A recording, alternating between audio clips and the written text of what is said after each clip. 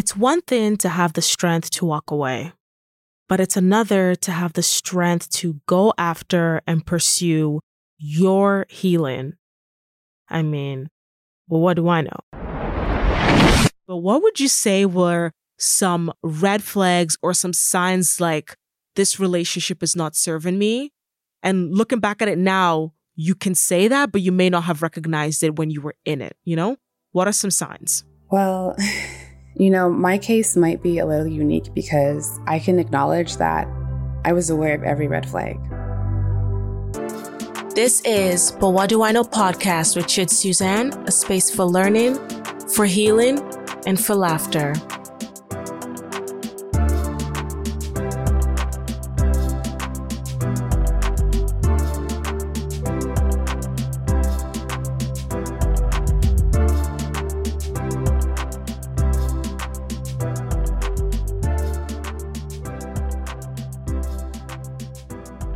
Welcome everybody to another episode of the But What Do I Know podcast.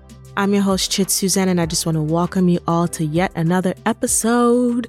So before we get right into things, if this is your first time tuning in and hearing the sound of my voice, thank you for stopping by. I hope you enjoy this episode. And if you enjoy this episode, make sure that you are liking, subscribing, commenting either on our Instagram page at BWDIK podcast or on whatever platform it is that you are listening to us on.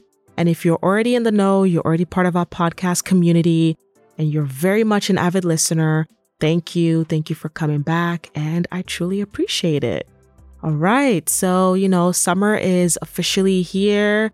Everyone's out and about. Ontario is in stage 3. So I hope that you all, had a great weekend. For the folks here in Toronto and the GTA, I hope you didn't have to wait in a long line, trying to hit up the patio or, indulge in some indoor dining. But it feels really interesting to have things back to some sort of normal. It's so interesting. It's like, yes, I'm happy, but I'm like, am I ready for this? Am I ready for this? But nonetheless, I had a wonderful weekend. I went to the Museum of Illusions for the first time, and it was really cool. And it was just nice to be out, being indoors in a museum, enjoying the exhibitions and stuff. So that was really cool. But yeah, I hope you guys are, having a wonderful week. I hope you're enjoying the season, you're indulging in things and activities and just having a wonderful time and, living it up. All right, so let's go ahead and get into our clue-in segment for this episode.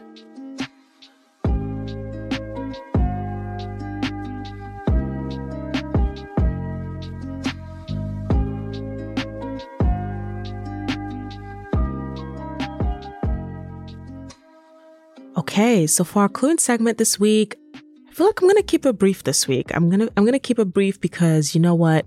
I'm really excited about our main segment and the story that, our guest is going to share. And, I just want to get right to it. But the first thing that I want you all to clue into is that the But What Do I Know podcast is now streaming live on Divergent Media every Wednesday at 3. So yes, if you are not, connected with us on the But What Do I Know Instagram page, which is at BWDIK podcast, make sure you are, because you will, get to know updates and announcements that are happening with the podcast.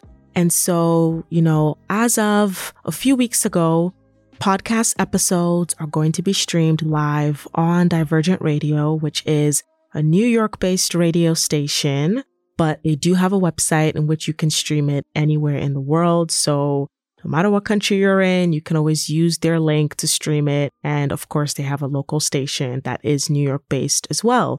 But yeah, I'm not excited about this. It's really cool. I listened to the first few episodes when they were playing it, and I'm just like, oh my God, like I'm hearing myself on the radio. But yeah, I'm really excited about that. Good things are happening, and I just wanted to share that with you all. So if you're in New York and you want to catch that live on a radio station, and, check out their page, Divergent Media Entertainment. It's Divergent Media ENT. Or if you're connected with my Instagram page, I will definitely just repost it when it's live every Wednesday at 3. You can also use their website if you want to listen to it. If you miss it, as usual, it'll be on Apple, Spotify, Google, and everywhere else you find your podcast, baby. We got you. But yeah, so that's for the podcast now streaming on Divergent Radio. Whew. Small steps, so celebrating small wins, man. I'm really excited about this, and I'm grateful. Thank you, Divergent, for reaching out and for, believing in and enjoying my content, and, for thinking that it had a place on a radio station. So I'm really grateful. Yeah. All right. Okay. And finally, our song of the week. This song, I found out about it a few months ago. For some reason, I wasn't a big fan. And then I played it again recently and I was just jamming and I was enjoying it. And I feel like songs that do that to you are some of the songs that once you're hooked and you just keep playing it over and over again. It's by one of my favorite artists, Masego. I love him. I love Masego. I need a concert. I need a concert in 2022, sir. Please. We need a concert. I need to wind my waist and dance to Silver Tongue Devil or Mystery Lady. Please, please, please make this happen. Make it happen. We need it. We need it. But today, our song of the week is Yebo/Sema by Masego. It's on the Studying Abroad Extended Stay project. I believe the title is African. I feel like it's African, but I'm not sure if it's South African, if it's a South African language or an East African language. I'm not sure. And I tried to do some Googles on that, but I couldn't find a definite answer. But it's definitely a vibe. So let's go ahead and get right into it.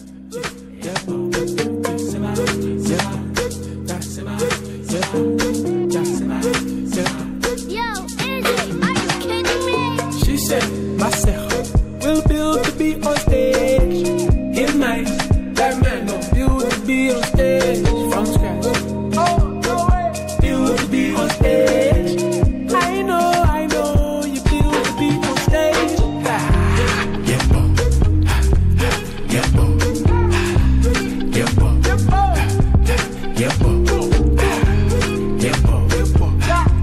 yebo, yebo, yebo.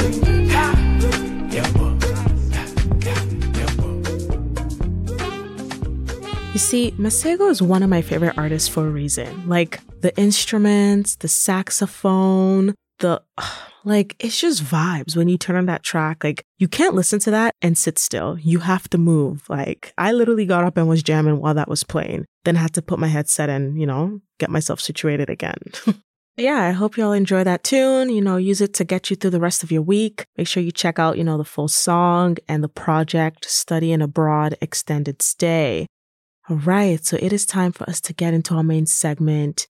Before we do, I just want to offer that this conversation is, this podcast is a space for learning, healing, and laughter. And this conversation most definitely will touch on learning and healing. Our guest has, gone through some ups and downs, for lack of a better word, and, has just undergone and is still undergoing process of healing. So, I just want to say that, just before we get into it, and just to also say, I guess I'll offer a trigger warning. We do talk about, various toxic relationships in this episode. We do also talk about, anxiety and depression and so on. So I just want to offer that warning before we go any further and we get into this main segment. Yeah, I just felt like this guest just had a really powerful story to share, and I'm excited for y'all to hear it. I know it's a very solemn one, but I know you definitely have something to take away. So you know what? Let's get right into it. Let's get right into it.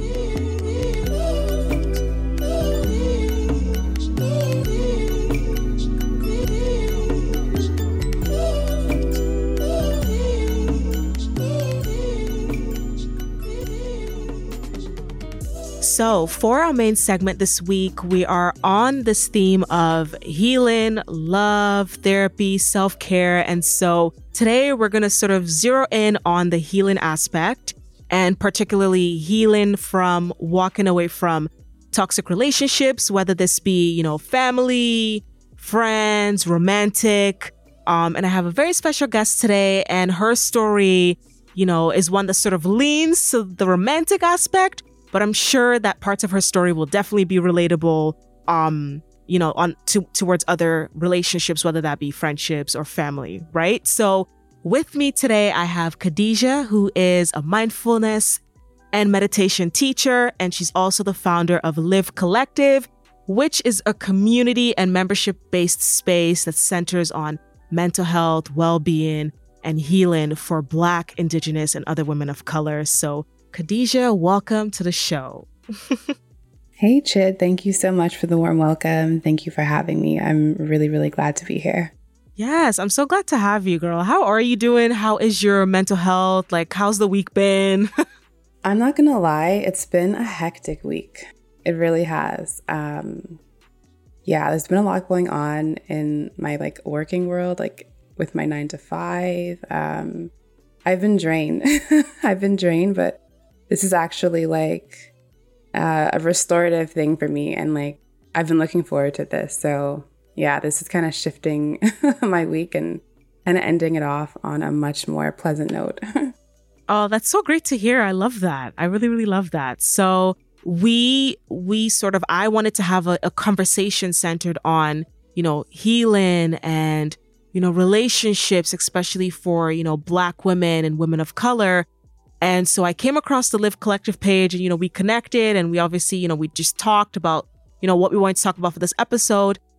And you had such an amazing story that I was like, okay, I want her to sort of share her journey, share her story on the podcast. So girl, right now I'm going to give you the floor and I just want you to sort of share a little bit about your journey, from, sort of, I guess, the beginning, the middle, the end, however you want to share it. Go right ahead, girl. It's all you. Wonderful. Thank you.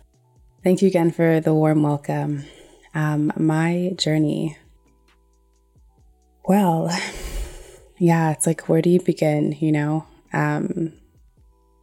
I've been through, quite an experience that led me to founding this community and creating space for healing.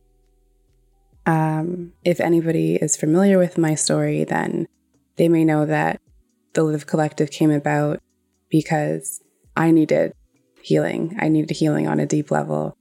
And I wanted to create a space for women like myself to find support and heal in community. I know that based on my own experience as a Black woman, going through depression, anxiety, dealing with mental health challenges, it can be really hard to find support.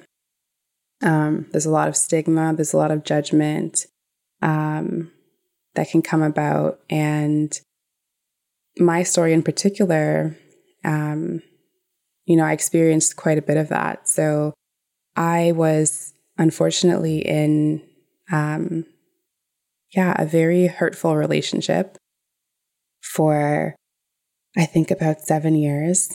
And when the relationship began, I was also a new mother. So I was navigating raising a child for the first time while being in a very harmful relationship. And, it quickly eroded my self-esteem, my self-confidence, and self-worth. And, before I knew it, I found myself in a really dark space. And if anyone listening to this is currently or has gone through a really heavy bout of depression, then I can tell you I've been there. I think I've been to the deepest and darkest spaces of what depression can offer you. And I genuinely didn't see myself outside of it. I really didn't. I was at points completely sacrificing my self-care, my well-being. From morning to night, I was doing what I needed to do solely to take care of my daughter and putting all of my needs to the wayside. And yeah, it's interesting though, because as I'm sharing this with you in this moment, I realize I don't feel like that person anymore. So I'm actually sort of having to, it's as though I'm having to recall someone else's story And I'm really happy to be able to say that because I'm in a much healthier, much more positive space, and I've learned to love myself again. But for a very long time, I didn't. When I share my story, I often mention that, I used to look in the mirror and I really dreaded seeing my own reflection, because whenever I saw myself, all of the negative thoughts and beliefs that were embedded into myself from others, I would hear and I would think those things, and I would believe them about myself. And those are just the things that I believed myself to be. And, if there was any self-love left, like if there was any love for myself left somewhere in there, it genuinely didn't seem like it. And this went on for, maybe like a solid 5 years of, progressive, just like letting go of myself. And, I recognize this because I would look back at my life and think, I was never like this. I used to be so social. I used to be so enthusiastic and hopeful about life. I never had to question my confidence. I never had to question how I felt about myself. There was just like love and joy that was just intrinsic to my being. And then, suddenly you kind of have a moment where you're like, how did I get here? How did I get to this space where I'm avoiding my friends and family, where I'm just like horribly antisocial. I can't bear to be in the presence of others. And this is because, when you hate yourself, when you get to that space of such like self-loathing, you can start to believe that everyone else must see me the same way that I see myself. And so, I was losing relationships because, I couldn't bear to be around others. And as a result, I was sort of just with myself and like with my suffering. And somehow, despite how like impossible it seemed to be well again, I like to believe that there's always a little bit of light somewhere in there, despite how dark it may seem. And, fortunately, I was able to tap into that light, and I started to recommit to myself. I think it was about March of 2017 where I sort of declared like, okay, Khadijah, you're going to get better. Like, you're not going to give up on yourself. You're just going to keep striving, and you're going to find yourself again. And, I like to envision it as though I was like in the depths of like a physical hole, and as I'm like reaching and climbing out of this dark space, there were so many things that would sort of like kick me back down. When you're that riddled with like anxiety and fear and depression, it's like you're in a war zone, quite literally, and it's like everything around you is a trigger. But I just kept pushing through. And now, in 2021, I look back and it's like I don't really identify with that person anymore. And I can honestly say that, starting the Live Collective and creating this community has definitely contributed to that. And, finding like healing modalities and practices, and just committing to self-love. It's really hard. It can be really, really hard, depending on what you've gone through. But I think that depression affects us often in similar ways. Like just that lack of hopefulness. I had moments where like I can certainly acknowledge I didn't want to be here, but I had to be for my daughter, and I would never give up on her.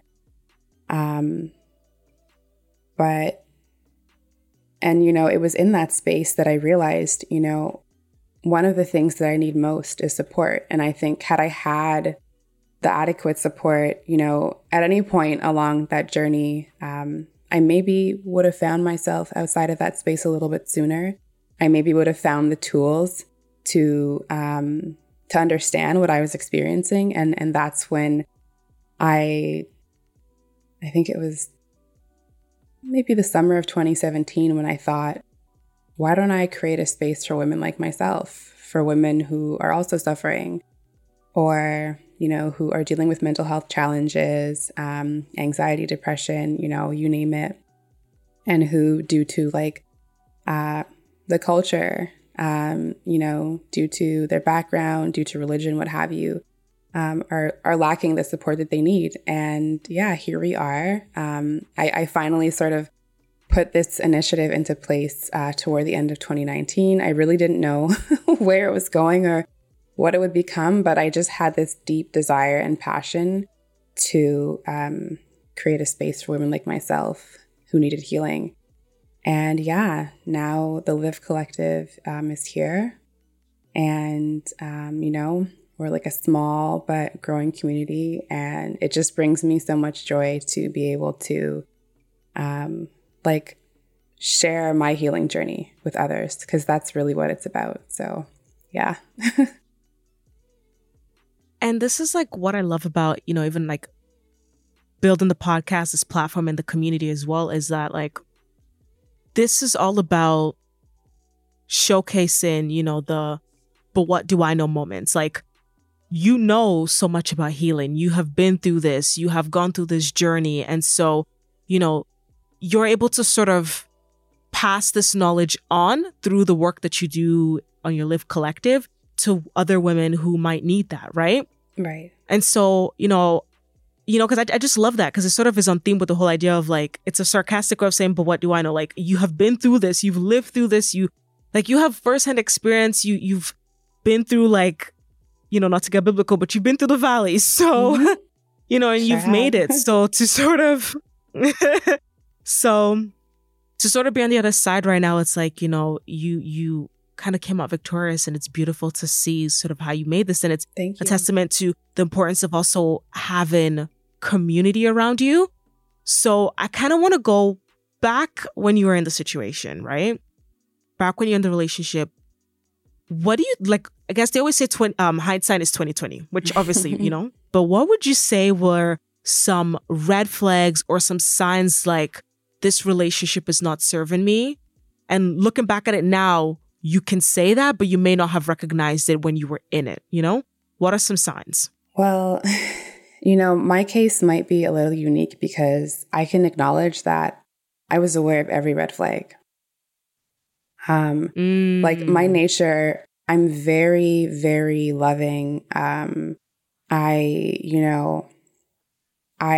do, I do all that I can to avoid harming others. You know, I feel like that is like one of my most defining qualities. I just, you know, I want to treat people with love. And, you know, in this relationship, it was never reciprocal.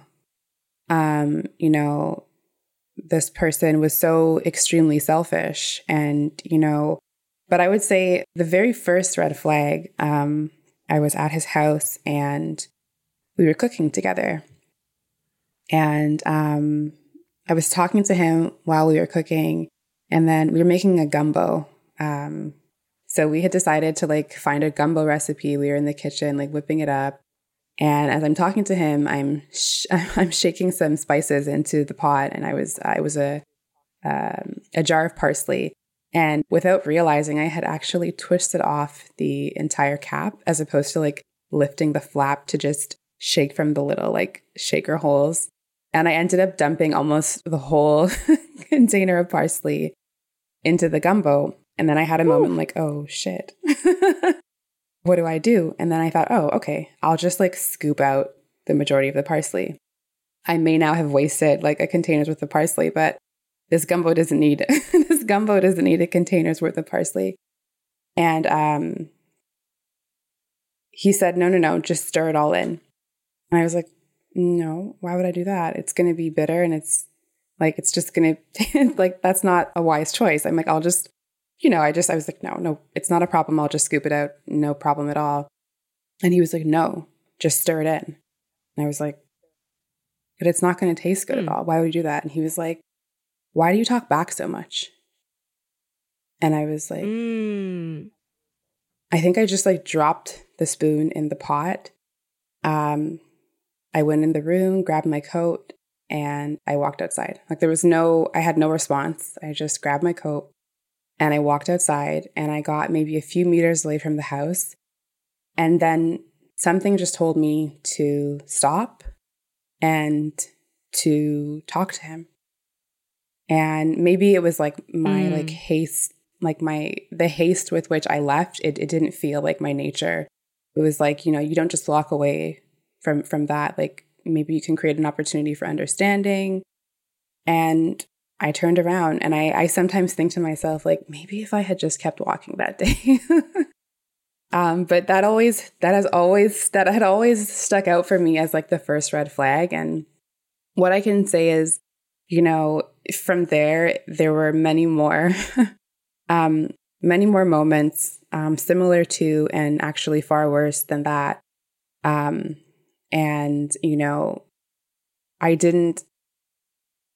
I didn't have the strength to accept this at the time, but I know now that I don't deserve to be mistreated, that nobody deserves to be mistreated. But unfortunately, when we seek someone else's validation, then, and I can speak to women in particular, just because,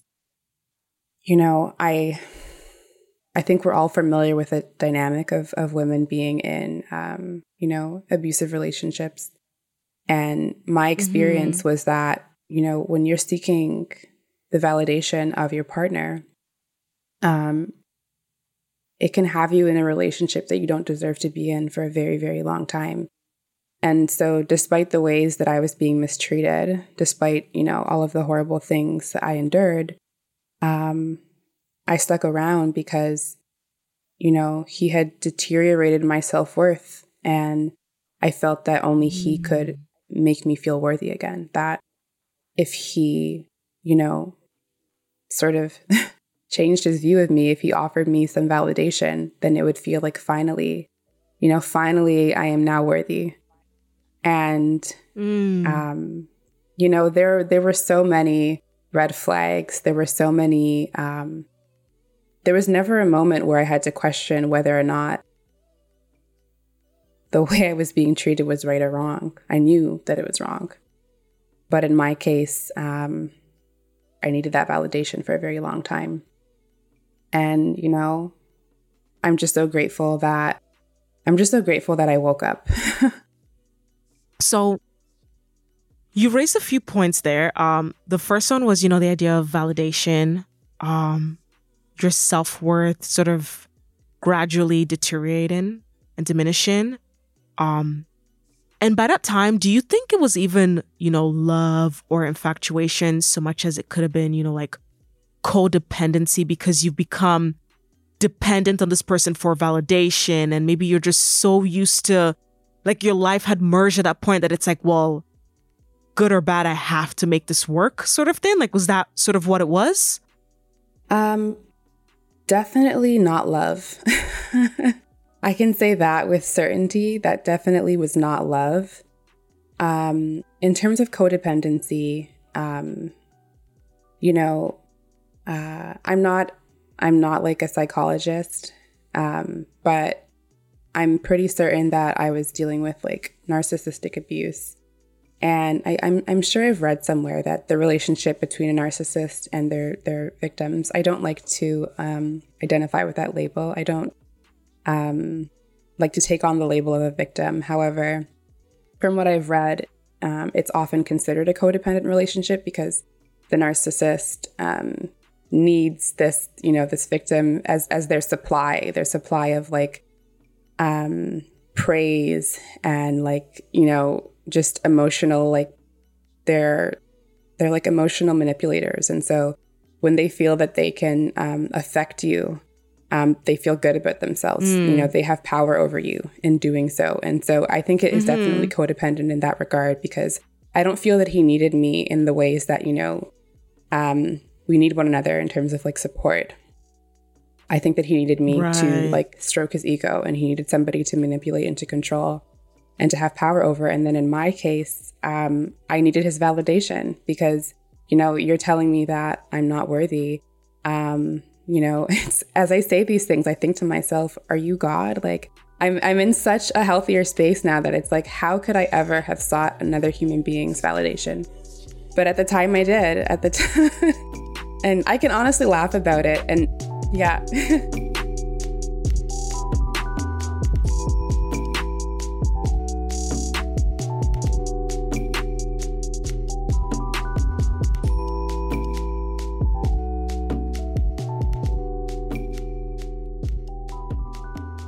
No, I'm just saying, like, I'm just sitting here thinking, like, damn, what an unhealthy but symbiotic relationship. You know what I mean? It's like, it was unhealthy, but somehow it was working. Like, you know, enough to sort of... I can't say that it worked, you know. I just think that, but I do think that everything happens for a reason. You know, even like, God, the most toxic relationships, you know, the hardest paths on our journey, I believe that they are all a part of our path. And, you know, had I not gone through that experience, I wouldn't have the understanding that I have around mental health, around depression, around abuse, you know, around the needs related to mental health in the Black community, and, you know, how much more work there is to be done to like eradicate the stigma, you know. And so I truly believe that, you know, we go through things, we endure things to gain understanding and like to be able to help one another. And now I have a clearer lens. And so, you know, I can be a space of like support and understanding for the next Black woman, for the next woman of color, for the next human being, regardless, who is going through a similar circumstance, you know, and that understanding that I needed, that I didn't receive, I can offer that to someone else, you know. So the relationship didn't work, but it definitely offered me some valuable lessons. And it also taught me that I can learn to love myself again. And then I can share that with others. I can say, you know, like, it certainly can get better. I'm telling you, like, I don't identify with that experience. I don't identify with that girl who was hurting so badly. I look at her now and I think like, you know, you beautiful, wonderful, young woman, like, you beautiful, wonderful soul, like you didn't deserve that. And you were loved despite the fact that you didn't feel you were loved. You were. And I can also acknowledge that I am her. You know, she has evolved. But when I think about these stories, like, there was a point when recalling them would bring up all of those feelings, you know, and it was hard to talk about. And it's just amazing. It's really amazing the things that we can heal from. And as you said, like, you know, come out victorious through. So yeah, I'm so grateful. Not grateful. In some ways, maybe I am slightly grateful for what I experienced, because again, like, look what it led me toward. It led me toward creating a space for other women to heal. It led me toward like pursuing my certification to become a meditation teacher and now a breathwork guide. And, you know, I acknowledge every day, like every time I'm holding a meditation or a breathwork class, or, you know, whatever it might be, like, I'm not doing this just because I know that meditation is beneficial, or because, you know, I want to create a future for myself. Like, it's very uniquely rooted in my experience of depression, of anxiety. These are my healing tools. These are my healing tools. And, you know, even more specifically, like, it's so rooted in my unique experience as a Black woman. And so these are my healing tools, and now I'm able to share them with others. So yeah. Mm-hmm.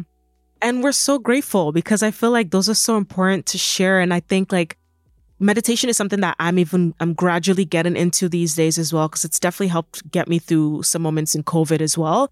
And I feel like at first when I started, I was like, I'm having a really hard time like quiet in my mind and my thoughts. But the more that you do it, it's such a powerful tool. So thank you. And I'm thankful that, you're able to sort of carry that work through, yourself, the Live Collective and all that. Thank you.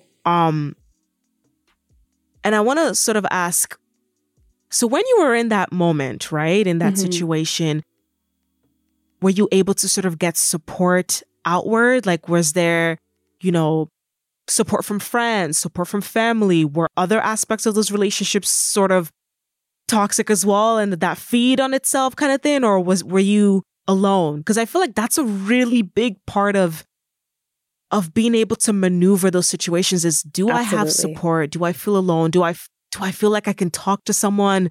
Do I feel like I'm going to be judged and someone's going to say, well, how the hell did you get into the situation? You're smarter than this, like. Absolutely. Yeah. This is a really important part of my story, I think. And I try to be mindful with what I say because I feel that people can misinterpret. And I also feel that, people, will take, your experience and, your story and where they find themselves in it. And they'll take it as blame, and as though someone is pointing the finger at them. And I feel no desire to do that. It's simply an acknowledgement that, I think within our community, like within the Black community, I grew up in like a Jamaican household. My parents are Jamaican, and I think, whether you're from the Caribbean or like yourself, from a Nigerian background, an African background, I think that and then these are the words that I choose to use. I don't believe there is much space for us to be unwell when it comes to our mental health and our emotional health. I think there may be some individuals who are more fortunate in that regard. I think there are some individuals who are more fortunate and who may have the support and understanding that they need from friends and family. In my situation, there wasn't enough support. There certainly wasn't the support that I needed. And I think it's due to a lack of understanding. I love my mother dearly. But I do recall an instance where I unfortunately, due to the relationship that we had growing up, my mom was in many ways a single mother. And, I don't think she had the capacity to offer us the emotional support that we needed because, she just had so much responsibility. There was so much stress involved in raising 3 kids nearly single-handedly. And so she didn't become a mother that I could seek emotional support from. But, in the midst of all of this darkness that I was consumed by, I tried to connect with my mother and share what I was going through. And, her response was sort of, I would say that it caused me to feel like something was wrong with me. I think that the underlying perception amongst the people in my life was that something was wrong with me. As much as I think they could recognize, sort of like what led me to that place. There was still a lack of compassion in a lot of ways. And, so I have a little bit of a unique experience in that I grew up in Toronto community housing. I grew up in a predominantly Black community. But my mother put me in French immersion in the 4th grade. And from the 4th grade onward, I was surrounded by white people. I was always like the only Black girl in my classes. I believe in high school, I was like one of maybe 10 Black students in my school. I always had this, what is the word? Not a dichotomy, but it's like there was my home life with my Black family and my Black friends. And then, there was my school life and then the friends that were white. And, that's still sort of my reality. And, when I was in this space, I could not help but notice the different responses from my white friends in comparison to like my Black family and friends. With my white friends, they've always been like understanding, patient, and willing to hold space. And, again, I'm being very mindful because, again, I don't want to cast any type of judgment. And it's not to say that in any shape or form that Black people are less compassionate or less supportive. However, I think that there is still a lot of work to be done in our communities. And as a result, so many of us are suffering in silence. And, the few attempts that I did make to communicate, my struggles based on the way that it was received, that's where I wound up. I wound up internalizing what I was going through. And to be honest, you simply can't. We do need each other. We need support. We're here to support and love one another. And so, fortunately, I did seek out a therapist. I've been deliberate about finding a Black therapist, specifically a Black female therapist. And that has been like such a saving grace for me.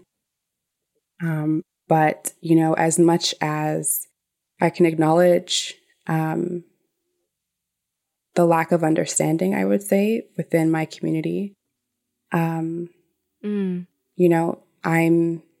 committing to showing up as a space of support for the women who may not have it and committing to creating that community, I feel like a lot of the times you kind of have to like, and it's so unfortunate, it's bad, but sometimes you have to really be your, I'm not advocating for this, but sometimes this is what we're forced to do, especially as Black women, is we're forced to be our own healer, our own therapist, our own researcher, our own, like, you're doing a lot of things and trying to heal yourself, whether it be, that you don't have support, you don't have the resources, you don't have the community that you need. So you end up playing and wearing so many hats that it also sort of, I think, stunts or also delays your healing and your journey as well, right? Like you could take like 2 steps forward and then 4 steps back because you don't have the right support or the right resources that you need. So no, I definitely understand and I resonate with that. And I guess that sort of leads me to asking you then, what was the final point where you were like, nah, Khadijah, I need to get out of here? Like, what was that like? Well,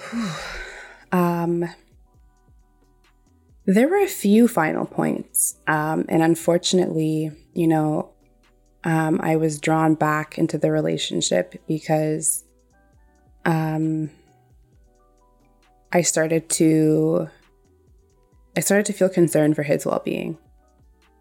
So in some ways, the table started to turn and, I started to see myself outside of the relationship. I started to recognize my worth. And then it's at this point that he started to express love and, wanting a future. And I started to feel that I feared abandoning him, as crazy as it sounds, as crazy. As many times as he had abandoned me physically and emotionally, it was at the points when I was ready to leave that he, and I was genuinely concerned for his well-being. And so, but the final straw, I mean, I had already checked out of the relationship. I think for quite a while, I was genuinely there to like maintain him. I was worried about him feeling isolated and what could result from that. But like, I think somehow while in that harmful relationship, I started the Live Collective. I became a meditation teacher. Wow. And so it's like I was rooting myself to these healing sources. And so I had something that was nourishing me. It was healing me. I was evolving. I was like full of light again. And I could see a future in these in these sources of like love and connection and light. And so I no longer felt that I needed anything from this relationship, and I could see myself outside of it again. And so I was okay. I was fine. And at this point, I think I was holding on not only to support him, but to see if maybe, maybe he could turn around. And I think we often do that in these kinds of relationships, like we invest so much of our time hoping that people will change. And I certainly wouldn't encourage that. I think our time is so valuable. I think, the love that we offer others is so precious. And I would not encourage anybody to wait. I would not encourage anybody to wait for love. And in a lot of ways, I was doing that as well. But essentially, I had learned to choose myself. Somewhere in the midst of that relationship, I learned to choose myself. And, when there was like a final, moment of like turmoil, I just didn't look back this time. I just didn't look back this time. I chose myself. I chose my daughter. And to be quite honest, I had arrived at a point where it's like, you've already lost me. You've already lost me. Like you destroyed me. But I rose, I rose again. And now you're not going to have the opportunity to destroy me again. So to do it again. Yeah. And so, with that final, altercation, if you will, I didn't look back. I was already out the door, and I can't say it was easy. There's been quite a bit of healing, as you can imagine, after leaving a relationship like that.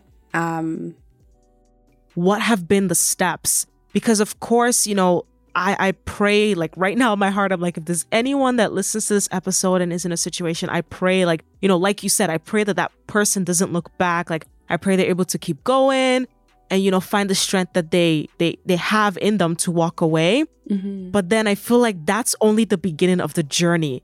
Right. What comes after also determines then like the outcome. You know what I mean? So I guess I want to say you already had such a great step in the sense that you were in the midst of this, getting into mindfulness, getting into meditation. You were also starting the Live Collective.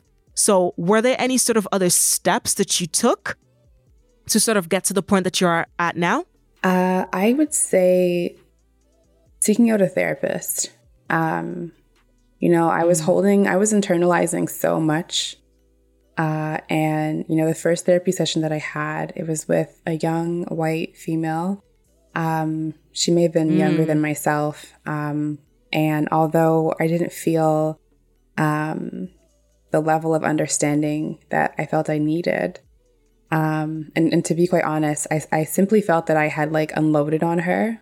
But then I also was like, I would share certain things with her, and then I was able to like reflect in that moment and like understand those decisions that I made and like the steps that I need to take to better my circumstances. And I kind of felt like I was my therapist in that moment. But despite the fact that I didn't really find much support from her, or at least the support that I thought I would have received from that session, I felt such a weight lifted. Because I had finally shared things that I was carrying for so long. And then I realized like there is a lot of benefit to therapy, because you do need that like impartial and like educated source of understanding, And so I was preparing to maybe like put therapy aside. I wasn't certain if it was for me, but I couldn't help but acknowledge that how light I felt genuinely after I left her office. And so I was a little bit back and forth, like it took me a while before I had booked another therapy session. But then I found a therapist, and she was wonderful, a young Black woman based in Toronto. And I realized that I needed, so, we've spoken about validation in this conversation. And I still needed validation. But the validation that I needed this time around was for somebody to tell me that I wasn't flawed, that, it wasn't my fault that I had experienced the things that I had experienced. And these are the kind of things that I got from my therapist, and so, the mindfulness, the meditation, creating this space, all of this has been immensely helpful. But the other piece to it, I would say, has been therapy, because I wasn't getting that validation anywhere else. And as much as I can tell myself, like, Khadijah, you're worthy, you're deserving, you're loving, you have so much to offer the world. When somebody has told you otherwise repeatedly for a very extended period of time, I think you really need reassurance, because I think in a lot of ways we are each other's mirror.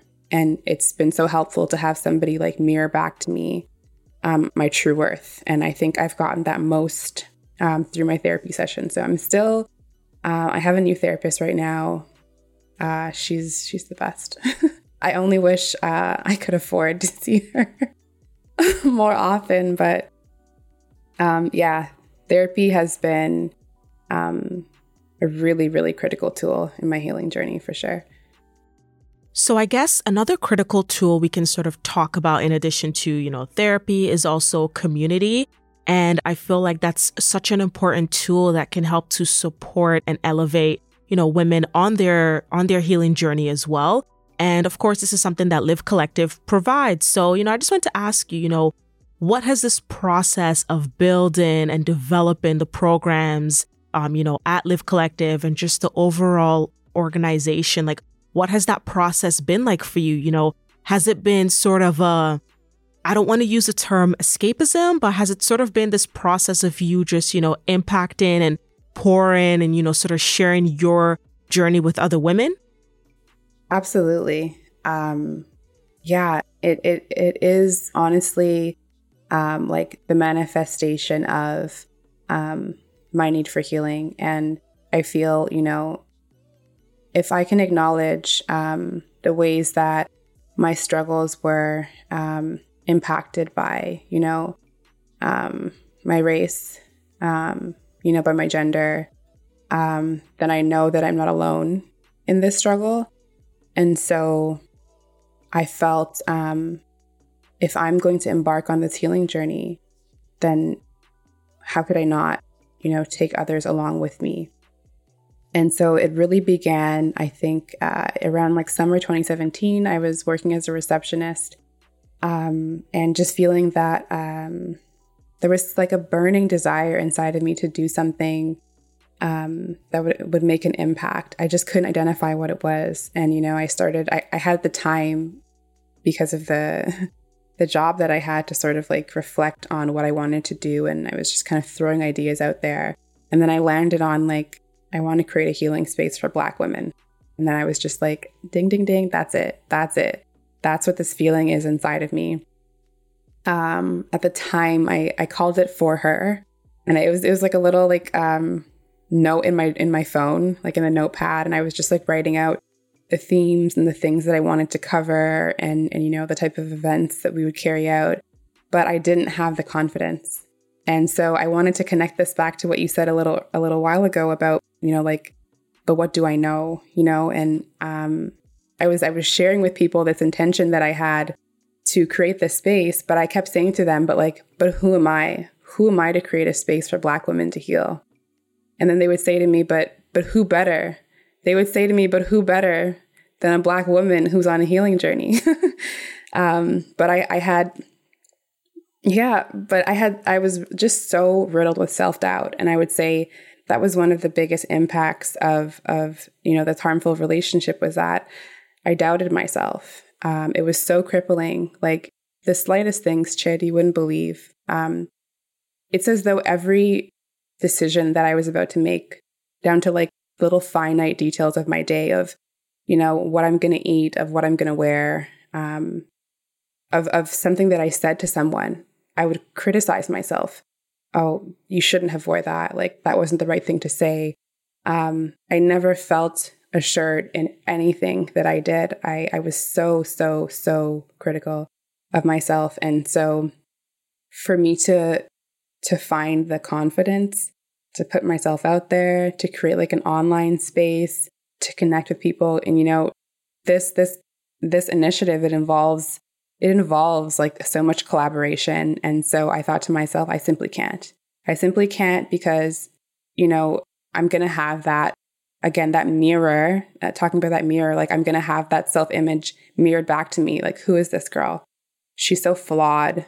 What does she know? She knows nothing. She's a mess, you know? And so I held back. I held back for a long time until, you know, and when you're passionate about something, I think when something is placed on your heart, doesn't go away.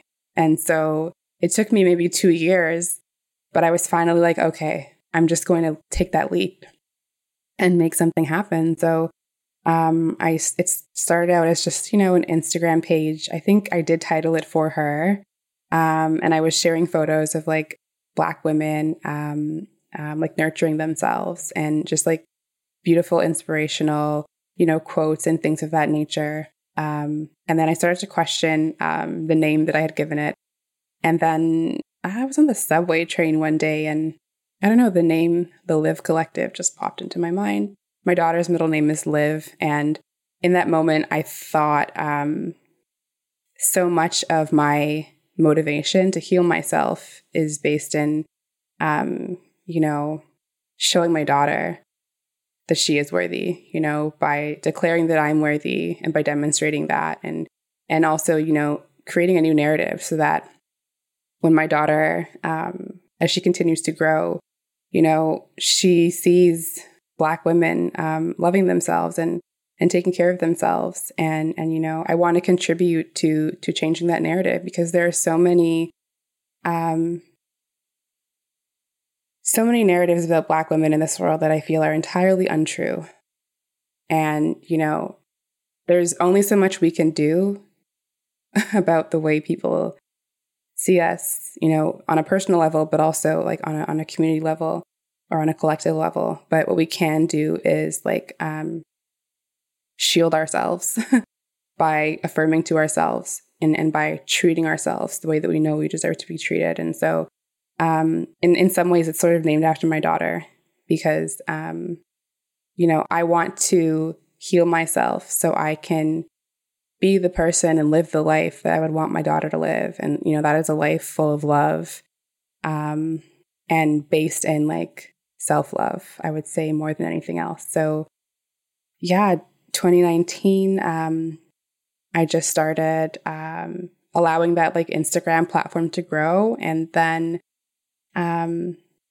so before having my daughter, I was very active. I used to work out 5 to 6 days a week. I did a lot of hot yoga. It was always my life. And when I got involved in this relationship, I was really deterred from doing those types of things and from taking care of myself in that way. And since leaving that relationship, I've decided, let me start to revisit those things that I once loved and that were once such an important part of my life. And I stumbled upon Shantea, who is like our in-house Kundalini yoga instructor. And she was offering a class downtown Toronto. And I decided to check it out. And it was such a wonderful experience. And when I got home that night, I was like, what is this feeling? I was like, this is like bliss. This is like peace, something that I haven't felt in years. And so I thought, wow, like, why not connect with her and see if we can offer this bliss and this peace to other women? And so I reached out, and it just so happens that she had always wanted to create spaces for Black women and for Black people as well. And so, you know, I was then inspired to sort of embark and sort of like change the trajectory of where the Liv Collective could be. And I wanted to create space for wellness experiences like yoga and meditation. You know, as I'm listening to you say that, I bet that the Liv Collective has just sort of been, you know, such a beautiful virtual space for women. You know, I'm just thinking like we're in a pandemic. Yes, we're starting to see that the light at the end of the tunnel, but it's been a really hard time for a lot of people. And there may be women who are going through, various levels of unhealthy relationships who may not be able to leave because, maybe you're dependent on that person for financial support or for emotional support, or, your circumstances in the pandemic just don't allow you to be able to get up and say, you know what, I have my strength today.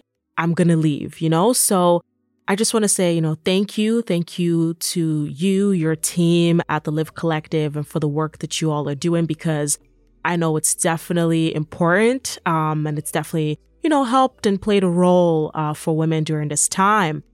But yeah, I just really want to thank you again for coming on and, sharing your story, for just being honest, for being transparent, because, oh, girl, you were very raw and I appreciate your story. I know the listeners definitely took something away. So I just want to say, thank you. Thank you again for sharing. I really appreciate it. All right. So on that note, I know we've been talking about, very heavy topics. We've sort of been talking about healing and all that stuff, but we're going to switch the energy up a little bit. This is the But What Do I Know podcast. So we do have a segment where we want to get to know our guests a little bit better. So Khadijah, I'm going to ask you 4 questions, and without thinking, just tell me the answer that comes to mind. Okay? Okay, I'll do my best. Okay. The first question is tattoos or piercings, and why? Tattoos? Tattoos, they're just so symbolic. There's so much meaning behind them, and just something that you can really treasure. I actually have quite a few myself. So yeah, I'm definitely leaning more to tattoos. All right. Okay. Next question. What personality trait of yours gets you in trouble the most? Oh, what gets me in trouble the most? Oh, I want to say maybe being free-spirited. I'm a very See, I sense that about you. I do. Type of person. I'm kind of down for whatever. Yeah, and that's probably gotten me into some situations that I could have avoided. I'm a very yes type of person. I'm just here to experience the full experience that life has to offer. And I think that can come with some highs and some lows and some danger. So, but I think despite those crazy maybe experiences that I've gotten myself into, it hasn't really hindered my nature. I'm still a little bit of living life on the edge type of person, but it makes life fun. Although I'm not advising anyone to take certain risks. For sure. We're not encouraging anyone. Yeah. Okay. Next question. What is your go-to dance move once you hit the dance floor? My go-to dance move? I like to whine. Okay. I grew up in a Jamaican household. I already saw that coming. I'd like to whine, and now my daughter has sort of picked that up. It's kind of embarrassing, but she's a little twerk queen. To be honest, I'm not even sure that she got it from me. I don't know, because she's in another world all of her own. But my dad, when I was growing up, my dad used to blast reggae music all day. So if anybody happens to be listening to this who knows me, if you were within a few meters of my house, you could even be down the laneway. You could hear my dad blasting reggae music every single day. So I always joke that my house was a club. So I would just be in my room that's he whining and right. So literally it was ridiculous until my mom came home, and then the volume was lowered. But yeah, I just like to whine. Okay. And for our final question, what's the most beautiful place you've ever been to? I have to think about that one, unfortunately. I feel I don't get out enough. Well, I'm going to say Cuba. I went to Cuba in 2011, but it wasn't beautiful in so much as the scenery and the environment, although it was wonderful to move out of this growing up being in downtown Toronto, just surrounded by like the fast-paced life, buildings, the cars, Cuba provided like an escape from that. But it was really beautiful because of the people. The people were so full of joy, despite the poverty that I think was somewhat evident, despite the hardship. I had yet to encounter people who were as happy or as full of life as the Cuban people. So I was really, really touched and really moved by that trip. When I left, I was like, I'm going to live in Cuba permanently. I was really serious about that. It probably isn't going to happen.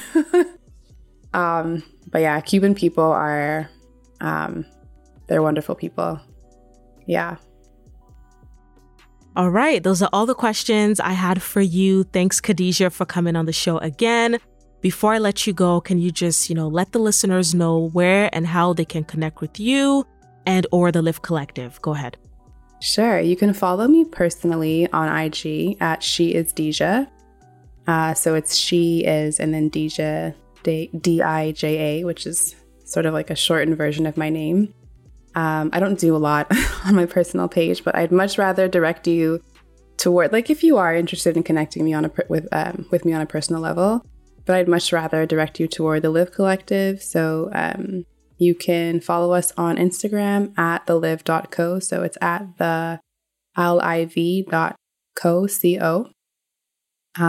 You can check out our website, thelivecollective.org. We started a membership community in February of this year. I just wanted to create an affordable and accessible way for Black women of color to connect. So we offer like sliding scale pricing, and it gives women access to all of our weekly and monthly offerings and events. So it's a small but growing community. And I'm just really grateful that it exists and that women are benefiting from it, and just grateful for all the support we've received thus far. I think that's it. All right, we're at the end of our conversation. Thank you for coming on this episode once again, Khadijah, and just thank you for such an amazing conversation. Thank you so much for having me. This was such a pleasure, and I'd love to return if the opportunity arises. But thank you so much, Chip. Oh, it will. Okay. Awesome.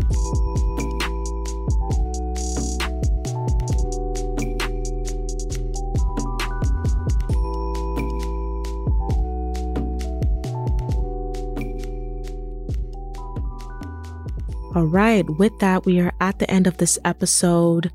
Thank you, Khadijah, for coming on and for being transparent, honest, and just open with your story. I appreciate it. And I know the listeners definitely took something away from your story. So I appreciate you.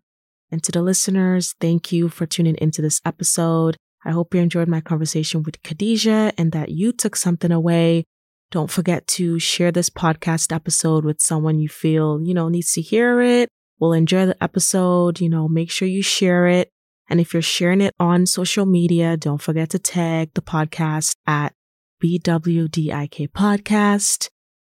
Of course, definitely connect with us on that page as well for, questions or feedback on this episode. If there was something that, resonated with you, I want to know. So, feel free to DM or put a comment in any of the posts that'll go up on the Instagram page or Twitter page about this episode. All right. So stay well. Take care of yourself. Until the next episode. Bye for now.